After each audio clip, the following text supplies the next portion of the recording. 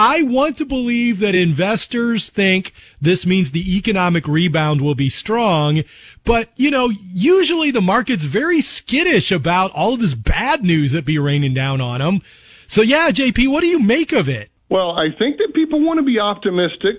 Obviously, I know there are folks that are looking for some sort of bright spot in the sky, and so when the president comes out with a report, or when the governors start talking about easing up on this isolation, and people see a little glimmer of hope, there's a quote that said, "Where there's hope in the future, there's power in the present," and I think that when people are looking for some glimmer of hope right now, but I want to keep reminding people that the stock market is only one indicator of our economy, and it's actually kind of a facade in terms of what there really is, because when you look at the stock market, much of that fluctuates based on perception, right? You see a press release comes out and the stock goes up. You see a media conference, or you see someone talking about something and then the stock shoots up or drops down. Does that mean that company is any more or less valuable than it was before that?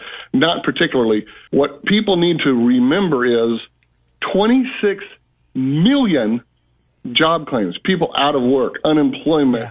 Rivaling now the Great Depression in numbers. Don't forget how many hundreds of thousands of small businesses are closed right now due to the isolation orders, but businesses that because of this will never reopen their doors again. Employees that will never go back to work again. Factories that will never get orders from these companies again. Services that will never be delivered again. So, yeah, I'm optimistic too, but I think that we've got to look under the surface.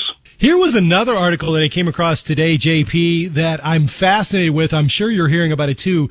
The sovereign wealth fund out of Saudi Arabia has just invested in Live Nation, the concert promoter, Carnival Cruise Lines, and European oil companies. So somebody's banking on a comeback in some industries, aren't they?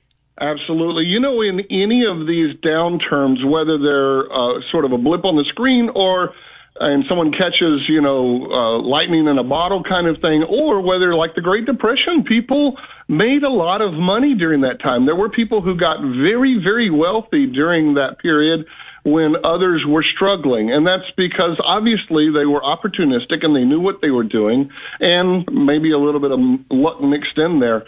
But yeah, I'm glad to see. I'm here in Florida, and I live near Port Canaveral, where the cruise ships are all parked right now.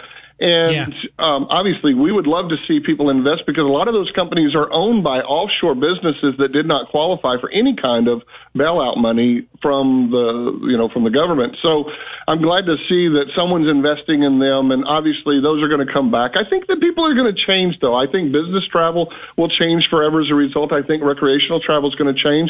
I believe that having gone through this and stretched ourselves to think about life in new ways, I do believe that we're going to be forever affected by this. I don't know if I said this last time on the program, but, I grew up and spent my latter part of my high school years and my early adult years living with my grandparents who went through the Depression, and they thought differently about how they earned money, how they invested money, how they saved money. I do believe that our generation, having experienced something as dramatic and impactful as this, is going to be affected by it forever. Yeah, for example, you brought up business travel, JP. We're all discovering Zoom. I mean, that's going to change, don't you think, permanently? 100%. You're going to have people that now realize, what? I don't have to catch a red eye to go and get a deal done. I don't have to leave my family for 3 or 4 days to go to a conference to get education. I can just get on and watch a webinar or a seminar online. I can meet with people in private conference rooms where we have 3 or 5 or 300 people networking with one another. Yes, I believe it's going to change business travel forever. I think people's minds are going to be changed. I'll tell you something else I think is going to change. I think there are going to be a lot of people with commercial office space that are going to be left holding the bag on this deal, because I believe there are going to be many, many companies that go, that wasn't too bad. Our people were pretty productive when they were at home, and we don't have to have the office space for them. So I think there are going to be some companies that migrate to that sort of work environment permanently. It is fascinating. He's the founder and CEO of Harbor City Capital. Always interesting take on these things. JP Maroney with me this morning. JP, thanks very much. Stay safe out there. We'll talk again very soon. My pleasure. Anytime you need me, I'm happy to be here. Take care.